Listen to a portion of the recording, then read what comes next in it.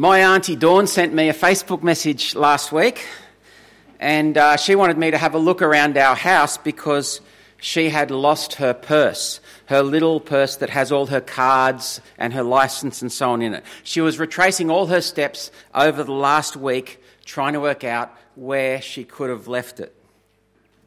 Have you ever lost your purse? Or your wallet? Or your keys? Or your glasses? Or your phone? Or your socks? If you have lost something, you may not, but you may know the joy, the relief of finding it again. So I can remember this really strongly. A few years ago, I went down to Sydney for a wedding. I was the one conducting the wedding, and my suit was 20 years old. It was the same one I got when I was in Sydney at uni, so I thought it'd be nice to have a new suit.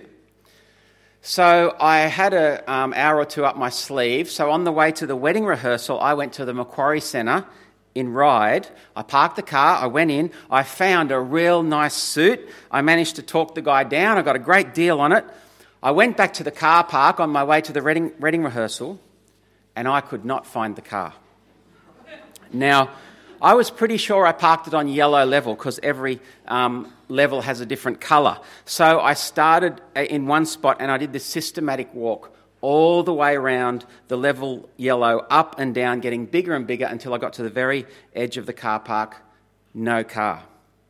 So I thought, okay, this is all right. I went back into the shopping centre because I remember when I first walked into the shopping centre, there was this big green plant on the left of the entrance, and I thought if I find the entrance I went in, I'll find the car. Well, that was no help at all because I discovered that every single entrance to the shopping centre had exactly the same artificial green plant in exactly the same spot on every level. So I got out the map. There was a yellow level, a blue level, an orange level, a red level, a pink level, a black level, and a silver level. I was pretty sure it was yellow, but then my mind starts playing tricks on me. Maybe it was blue. So I decided to have a look around the blue level. Circles around the entire blue level, no car. So I went one level down, looked around that level, no car. It's now 45 minutes later. I still haven't found the car, and I'm running late for the wedding practice. And my legs are killing me because I have been walking around in my good dress shoes because I had them on to try on the suit. I'm walking around on concrete in my hard shoes, and I'm sweaty, and I'm starting to panic. So I actually decided to leave the car there and catch a taxi. I headed over to the taxi stand way over the other side of the Macquarie Centre, and right when I'm almost out of the car park, I turn the corner to the taxi stand, and there's the car. I have never been so happy to see my car. I was so happy. It was just a car, but I was so relieved to have found it. Didn't have to explain to Jill that I'd lost the car. It's that emotion, that joy, that excitement that Jesus taps into in these three stories that we're looking at this morning. And Jesus wants us to see that that is how God feels when we are found. That is how God feels, that joy, that is how God feels when someone like you or me or Jono, who we just heard about, returns to him. It is pure joy. And we've got three stories to help us grasp hold of this. Have a look in your outline there, and you can see the three stories printed out. And we'll look at the first one together. It's from Luke 15, and it's verse 3 there, right at the top. Let's read it together. I'll just read it, you follow on. Then Jesus told them this parable. Suppose one of you has 100 sheep and loses one of them. Does he not leave the 99 in the open country and go after the lost sheep until he finds it? And when he finds it, he joyfully puts it on his shoulders and goes home. Then he calls his friends and neighbours together and says, "Rejoice with me, I have found my lost sheep." See, when you've lost something that's important to you, you are going to search hard to find it. And when you find it, there's great joy. You tell everyone about it. That's why when I found my car, I took a photo of the car park and I posted it on Facebook. I found my car. That's how God feels about us. Look with me there at verse 7. I tell you that in the same way, there will be more rejoicing in heaven over one sinner who repents, that means who turns back to God, than over 99 righteous persons who do not need to repent. See, this story, it's not just about sheep, it's about us. And Jesus tells a second story. The details have changed, but it's the same idea. Have a look there at verse 8. Or suppose a woman has 10 silver coins and loses one. Does she not light a lamp, sweep the house, and search carefully until she finds it? This lady has lost a silver coin. The Greek word there is it's a drachma. I actually bought one off eBay. That's what it looks like. Here's a Greek drachma from about 200 BC. So that's exactly the kind of coin this woman lost. It is so tiny, isn't it? No wonder that she lost it. It's like a 1-cent piece, but it's worth a day's wages. This coin matters to her, so she gets out the lamp, the torch, she looks in all the dark places, she sweeps the whole house looking for this tiny coin, and when she finds it, verse 9, when she finds it, she calls her friends and neighbours together and says, "Rejoice with me, I have found my lost coin." In the same way, I tell you, there's rejoicing in the presence of the angels of God over one sinner who repents. See, that joy of finding something precious is how God feels when someone returns to him. Do you see where Jesus is going with this? Jesus thinks that we are lost. Which is strange in a way, isn't it? Because it's not that God can't find us. It's not that God doesn't know where we are. God knows where we all are. Jesus is talking about when we lose our way from God. And to make sure that we don't miss this, Jesus tells a third story, and it's not about a sheep or a coin getting lost. It's about a son who gets himself lost. It's about a lost son, and we are like this son. Verse 11. Jesus continued. There was a man who had 2 sons. The younger one said to his father, "Father, give me my share of the estate." So he divided his property between them. Not long after that, the younger son got together all he had, set off for a distant country, and there he squandered his wealth in wild living. Now, if you've had a child leave home, you'll know it's hard when your kids leave home. We were pretty sad when our oldest son, Ben, he's now 21, he left home a few years ago. And I remember those first few weeks after he left home, we wandered around the house and it felt lonely and it was quiet and there wasn't the sick jokes that Ben used to tell and there was an empty chair there at meal times. It was hard, even though he left home loving us and ringing us all the time to catch up. But it must be harder when your son or daughter leaves home and they want nothing to do with you. It must tear your heart apart to watch your own son or daughter deliberately reject you and then destroy their life. That's this son. Jesus says he took his inheritance and he just squandered all the family money in wild living. He runs away from home and he wastes it all. This son is lost. Did you notice, though, what kind of lost it is? He's not lost because he doesn't know where home is. He's not lost because he can't find his way home. He's lost because he doesn't want to go home. He's lost because he's run away from home and he doesn't even realise at this point in the story that he's lost. In fact, life seems to be working out fairly well for him, doesn't it? He's got plenty of money, which probably means he's got plenty of friends. He's having a great time. And I wonder if that's what life is like for some of us. We walk away from God, and for a while, life without God might look promising. Things might even go pretty well, humanly speaking. It might even feel like freedom. But it's not. It's empty because we know there is a God. The Bible says that each one of us deep down, we know there's more to life than just what you can see and taste. And we might do our best to try and ignore that, but in our hearts we know there's more. Even if we've suppressed it and pushed it away, we know there's more and we know there's a God. We're lost. And this son in this story, eventually he realises that. Although it does take something bad to happen to him to make him realise that he is lost. He does come to his senses, but look at how he gets there, verse 14. After he had spent everything, there was a severe famine in that whole country, and he began to be in need.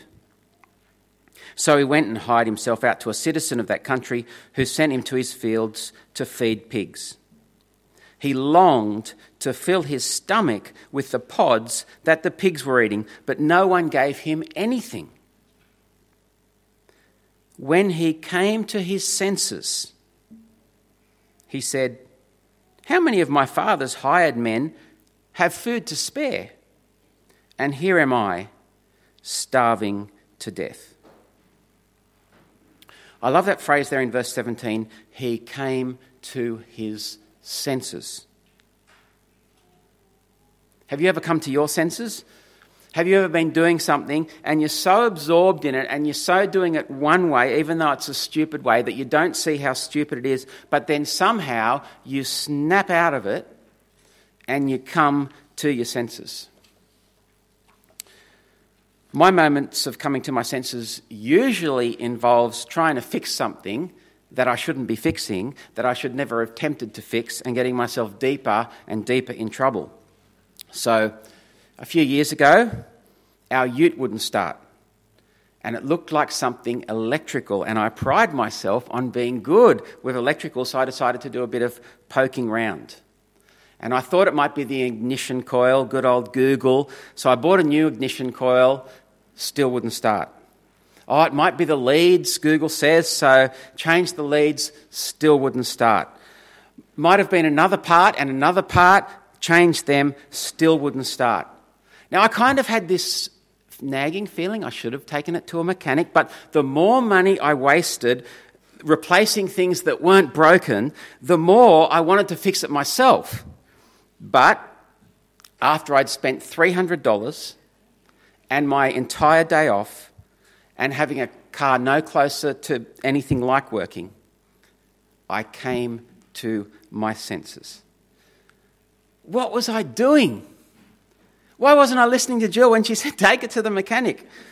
So I booked it into an auto electrician and he fixed it first go. Come to your senses. Coming to your senses is to see things for what they are instead of being stuck in your own little dream world. And when it comes to God, coming to our senses is acknowledging that God exists instead of living in our little dream world where we're pretending that he's not there. And in Jesus' story, the son comes to his senses. He thinks back to his father, he thinks back to the home that he's left behind, and he realises life away from his father isn't as good as he thought it would be. Okay, have a look at verse 17. When he came to his senses, he said, "How many of my father's hired men have food to spare? And here I am, starving to death." Now, some people, when it comes to God, never get to that point. Some people don't come to their senses. They just keep doing what they're doing without thinking about it. And they don't step back and think, what is life all about? And it's funny, isn't it? When life is going well, that is really easy to do. You just go on and enjoy life and you're blind to what actually matters. But often it's the case, isn't it, that when things fall apart, when we hit rock bottom, it can be then that we take stock of our lives and we think about what's important. But it doesn't always take something bad to happen before we come to our senses. And if you're here today, I would love you to come to your senses and think about God and think about the big questions in life before kind of thing happens. But for this son, in this story, it's a famine that forces him to realise that life back with his father was actually pretty good. Life starving is bad, life back with his father is starting to look good, but the thought of going back home makes him realise that he's actually treated his father badly. And so as he starts to head for home, he starts to practice in his head the speech that he might give to his father when he arrives home. Have you ever done that? Have you ever been in an argument and you're lying in bed and you're practicing in your head what you're going to say the next day? This son has been practicing his speech on the way home. Verse 18. I will set out and go back to my father, and I'll say to him, Father, I have sinned against heaven and against you. That's not a bad start, is it? He knows he's done wrong. He knows he's treated his father badly. He may as well own up to it. But there's more. Verse 19. I am no longer worthy to be called your son. Make me like one of your hired men. So he kind of realises he doesn't have the right just to rock on home and expect that everything will be like it was. He's thrown away the entire inheritance. He doesn't deserve to be back in the family, so he just wants to go home and work for his dad. I wonder how his dad will respond. Let's see, verse 20. So he got up and went to his father. But while he was still a long way off, his father saw him and was filled with compassion for him. He ran to his son, threw his arms around him, and kissed him. It's as if the father has been waiting for the son to come home.